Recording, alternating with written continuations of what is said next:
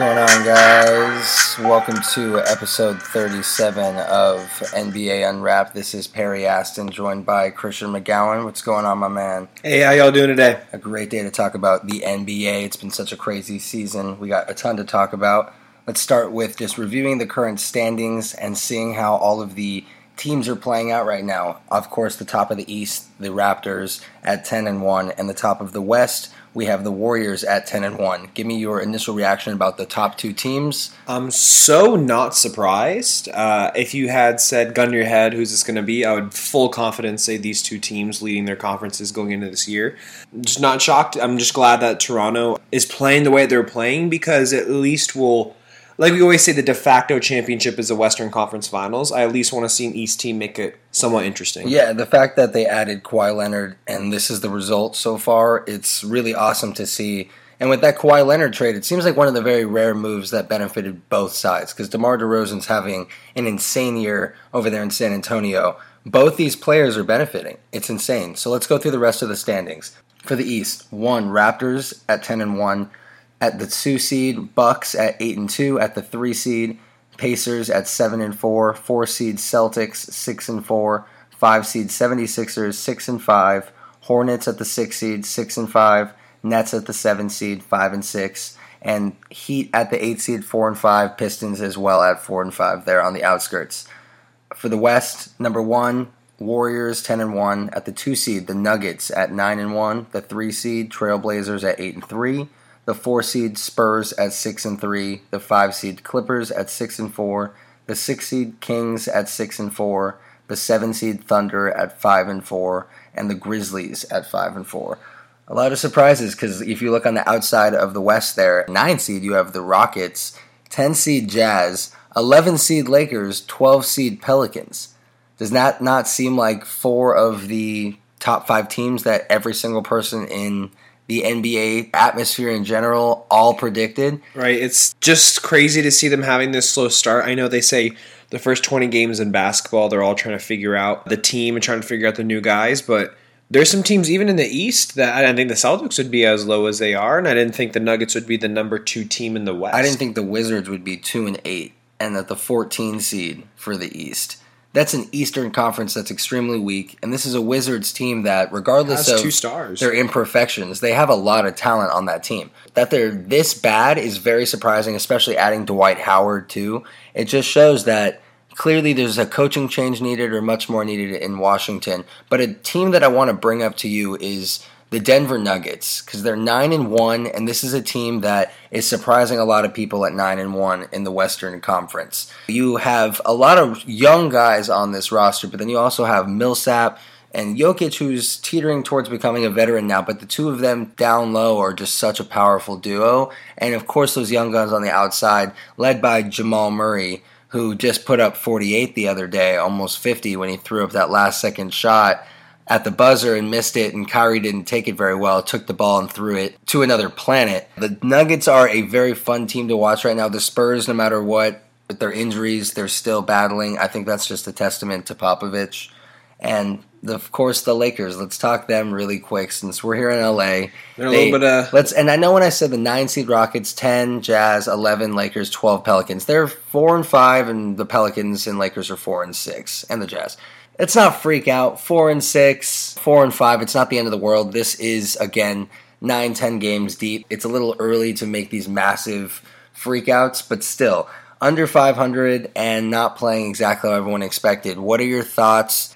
In terms of the West, there's a lot of teams in the bottom there that aren't going to be in the bottom there. I think the Timberwolves, once they get rid of Jimmy Butler and kind of figure out their chemistry, they're going to rise. But the Lakers, I don't think they're going to need to make massive moves to the deadline. I think that people are making a bigger deal than they need be. Agree. I think you and I talked before this, the whole Aaron Rodgers relax, thing can be applied to the Lakers right now because they're trying to figure each other out. They had a whole new star come in, and they're changing the way that they're playing.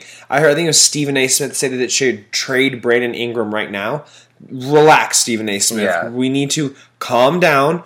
Once they figure it out, we know they're talented. When they can learn how to play together, they're going to be a force to be reckoned with. So this is LeBron James. You have to give him time because every new place that he's got to, they haven't succeeded right off the bat. At least remember with the Heat when he teamed up there everyone freaked out at first. Oh, it's not going to work now. Like, you see, it's got these flaws, and it just needed some time to gel together. So I think it's going to be the same thing with the Lakers.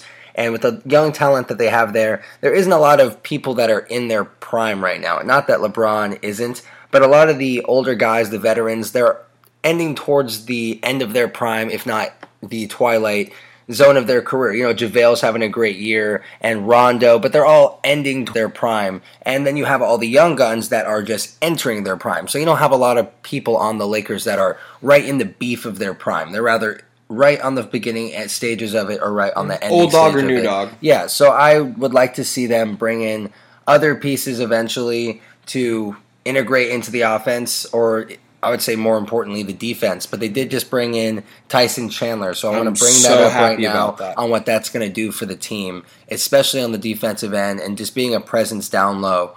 What do you think about Tyson Chandler joining? Because he's going to be the backup to JaVale. They just found another way to add talent to the Lakers. What you said about adding someone that's not in the twilight of their career, someone who's in the young pup of their career, the only way I would be happy giving up Brandon Ingram is if we got Anthony Davis. Someone like that would fit right in the age range you're talking about, would be a perfect superstar. Or Jimmy Butler or something like that. Yeah, obviously, yes, I would love to have Jimmy Butler. That's because he would help so much on the defensive side of the ball, and that's a problem for the Lakers. The offense is there. It's just, do you have someone that can shut down the best player on that team? Do you have someone that can make a difference, knock off 10 points a game from your average, from what you're giving up right now? I think a guy like Jimmy Butler can do that, and AD, of course, is a dominant force. You like that rhyme right there, but I think Jimmy Butler is a different kind of defender.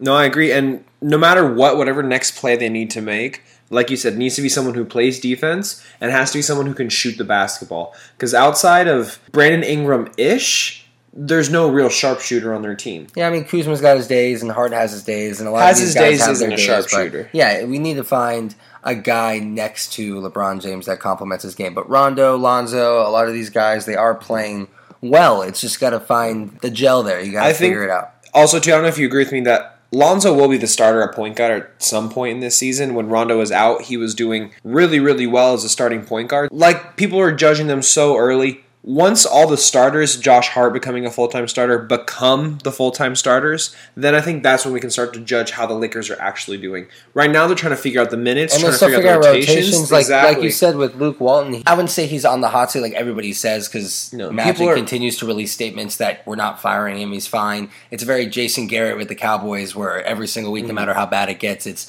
that's our guy, we're good. We'll see how long he sticks around for, but if not, there's a few names, at least in my head, that I think would be a good match. Ty Lue. Yeah, I mean, he thinks Ty Lue. I'd kill myself if Ty Lue came over. If he was an assistant. Yeah, Mark Jackson, a guy that previously was a Warriors coach. I think he'd be a really good fit. I believe he's represented by Clutch Sports as well. Jason Kidd would be a cool name to throw around. Just some names to think about, but for Luke Walton, for the meantime, he's young, and this team is young with the exception of, obviously, the veterans, but he needs to get the young guns up to par and get the defense going, and I think that the Lakers are going to be just fine. We're going to move on to some of the 50-point games that happened. D. Rose, wow. That was such an emotional moment. He's getting interviewed after the game, and they're asking him, how'd you get there? How'd you return back from all these injuries, adversity? And he's just crying, saying, I worked hard, bro. Like, I worked hard. And from a former athlete, I didn't obviously go as far as Christian here. And if you ever played sports, and even if you're just a sports fan and watch it, it's breathtaking to see what that night held and to see the kind of role that he had. He's like, I've never talked to my teammates this much. You can see how much humble pie that man has eaten, and to see him drop 50 of course, there's multiple other people that dropped 50 this year. It's a crazy league nowadays. To see D. Rose do that warms your heart. Anyone who, like you said, back to anyone who's a sports fan, if you've followed sports and you know exactly the places he's been, the things he's gone through when he was at the Cavs, how he almost quit basketball, left the team. Yeah. For him to go through that whole journey to be where he's at now, like I personally cried. Like, it was so powerful to see someone overcome what he's overcome, all the negative things I've seen on Twitter, the jokes, the memes, for him to, like, lead a team, wanting to be a sixth man, and then going beyond that and dropping 50. Yeah, I mean, he's gonna, that ESPN 30 for 30 is going to be just amazing. Inspiration to just keep keep working, keep doing what you're doing. In 9 days, there were 4 50-point games. Curry, Blake Griffin, Klay Thompson, and Derrick Rose. The last time that happened was 2007 when Kobe Bryant had 4 50-point games in 8 days. 4 different players dropped 50 in 9 games. Kobe Bryant dropped 50 4 times in an 8-game span. That's Kobe's the the GOAT. Yeah, that's insane to see that was the last time it happened, of course. Let's move on to our next topic. Jaylen Brown from the Celtics, in an interview, released a statement saying that he'll have 5 to 6 rings by the age of 28.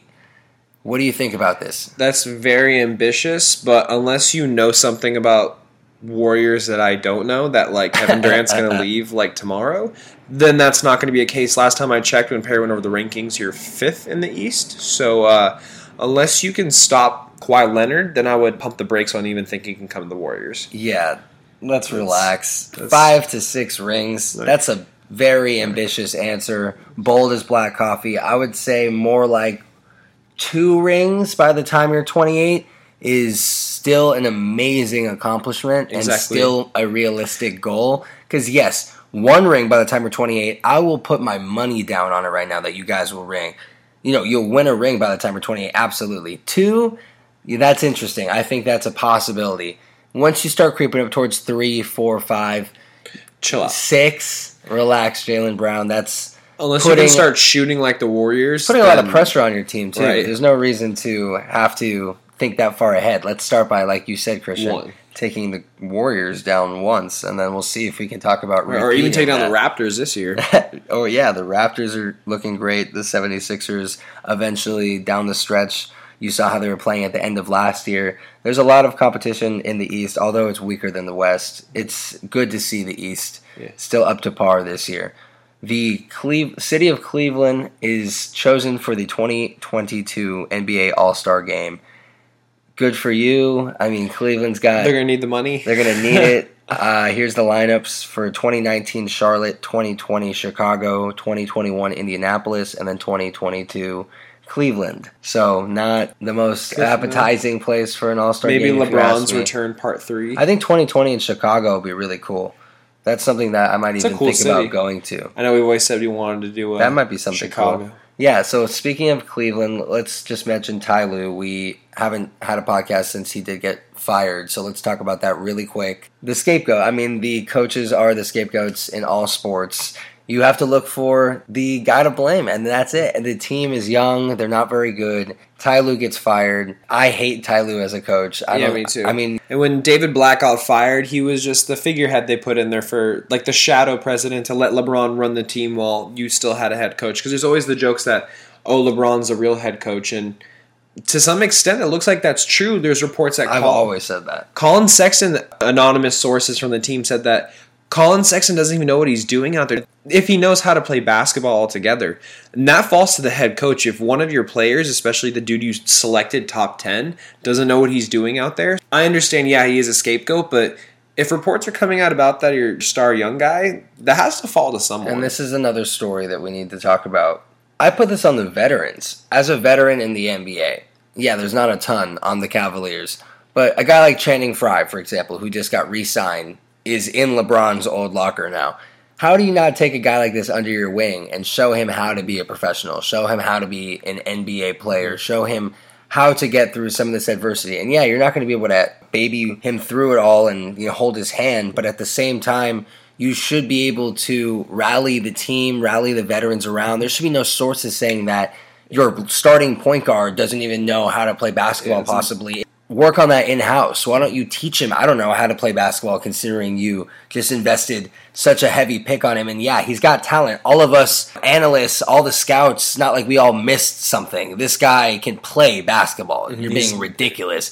Is he an NBA point guard that has all the intangibles and everything right now? Mm-hmm. That may be a conversation, but can Colin Sexton play basketball? Obviously. Is one of the stupidest things I've ever heard. And I did see that quote too, so it's not just from you. I saw it. Maybe he might not even know how to play basketball, whatever it was worded. And I think that's so stupid. And I blame a lot of the players here, and just the fact that this is obviously not... It's a bad culture. It's not a team, not a good culture. And what do you do to change the culture? You start with the top, trickle down. Yep. You fire the coach. It's honestly about time that they got a new coach, and it seems right that what's going on right now is not working. It seems about time to clean house. I know you talked about Channing Frye taking LeBron's old locker. We might have some breaking locker news because they renovated the Cavs locker room a couple weeks ago, and LeBron's old locker is now a towel closet. Yeah. For those of you who were still thinking that Channing Frye is in LeBron's locker, they have done away with it altogether, burned his image, taken down the posters, and now putting towels in his old locker. So there's nothing left except a banner from the championship. Speaking of Cleveland and the banners, LaMelo Ball going to Spire Academy in Ohio to finish his senior year of high school. It's a competitive basketball academy, so he's going there, and now there's going to be the Witness LaMelo posters all around Cleveland. Am I not right? Do they have a new savior now? There's someone in the basketball world that's drawing attention, yeah, and if LeVar Ball's there, then then there's definitely going to be some reporters in Cleveland. That high school that he's going to actually has a 7'8" center. Yeah. I saw him shoot a basketball. It looked like it hurt. Moving on to the next topic, Butler and the Wolves. What do you think about Jimmy Butler? He's still there. And obviously, we talked about this last podcast. Karl Anthony Towns has been affected by it. Not in a major way, but his numbers aren't the same. His charisma is not the same. But Jimmy Butler is cold-hearted, cold-blooded. If you haven't seen some of his last-second shots, check out our Twitter page. We have all them on there. He's a good player, and they're an all-right team. But with Cat playing how he's playing, they'll never be what they need to be having 3 stars. And I think that he'll be gone sooner rather than later. Every time that there's a trade rumor, they end up sitting Butler for that game. I think that eventually he'll be gone and that culture will change and he'll be on his way. But it's just weird to see how one man can have another effect like that. Just being in the vicinity, I know they're not it's demoralizing. Yeah, it's weird. It's sad. It's just an all-around weird cloud they have over the Timberwolves right now. Yeah, and it seems like something directed at Karl Anthony Towns. Right. And it's something that's only affecting him, at least visibly to me. Let's talk some rookie stats and who's doing the best so far. Luka Doncic, 19.4 points per game, 6.6 rebounds, 4.6 assists, 18.5 points for Trae Young, 2.9 rebounds, 7 assists. DeAndre Ayton, 16.9 points, 11 rebounds, 3.1 assists. Marvin Bagley, 13 points, 6.9 rebounds, 1.1 assists. Colin Sexton, who doesn't know how to play basketball apparently, 12 points, 2.6 and 2.3. Jaren Jackson, 11.4 points, 4.6 rebounds, and 1.3 assists. Wendell Carter, who's actually having a great year, 10.8 points, 6.4 rebounds, 3 assists, and he's very good on the defensive end. Definitely playing a lot better as of late. Is there any of these names that stand out to you that you really enjoy watching or that have had a year that surprised you so far? I love watching someone who shared the same number as me, Luka Doncic, the killer 7 sevens. Still weird to look at. I feel like teams are kind of scared to take those Euro guys, and he's balling. He's doing his thing. I really, really, really want to get a 77 jersey just to piss you off. It just looks like the Mavericks made such a smart move here with the Hawks, with that trade that they made to land Luka Doncic. It just looks like they made the right move. But then I look at it from the Hawks' point of view, and Trae Young's having a fantastic year also. The numbers are right there with Luka Doncic. The two of them, I would say, are the most impressive rookies to me so far besides DeAndre Ayton because of his consistency. Averaging a double-double, DeAndre Ayton looks like he was the right choice for the number 1 pick for the Suns. The two guards there, they are exciting to watch, and they're playing a lot better than people expected right off the bat. I think especially Trae Young, because Trae Young, people thought he was going to be a bust. People thought it was just a shot, too small of a body. But you can see what Steph Curry's been able to do, and it's a tough comparison for the two of them. But it's a very similar game because he's modeled his game after Steph Curry. He's made success off taking these crazy shots and being an exciting playmaker because you can see the kind of passes he's making, the vision.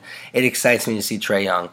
I've been pleasantly surprised by how well he's done. I didn't think his shot was going to be falling how it is. Yeah, I knew that his shot would translate. It was just the rest of his game. And to see that he's still able to be a playmaker and a floor general and find a way to be a leader already for this Hawks team, even though they're not in a great position right now to win, they are putting the right pieces in the right places, and I think it starts with Trae Young. Wendell Carter is my favorite rookie so far because of what he's able to do on the defensive end. Jabari Parker and him down low, It's such a cool fire and ice thing because Jabari Parker doesn't play defense for anything, for anyone at any second. He even, I believe, released a statement that defense doesn't get you the contracts. And that's true. Wendell Carter is a guy I love watching. That's all we have for you guys today. Thank you so much for listening to episode 37 of NBA Unwrapped. This is Perry Aston, joined by Christian McGowan. You can follow us on Twitter at Perry Aston, at McGowan75. You can follow us at NBA Unwrapped. Listen to us on the SoundCloud app or the Apple Podcast app. We'll catch you guys next time. Have a great day.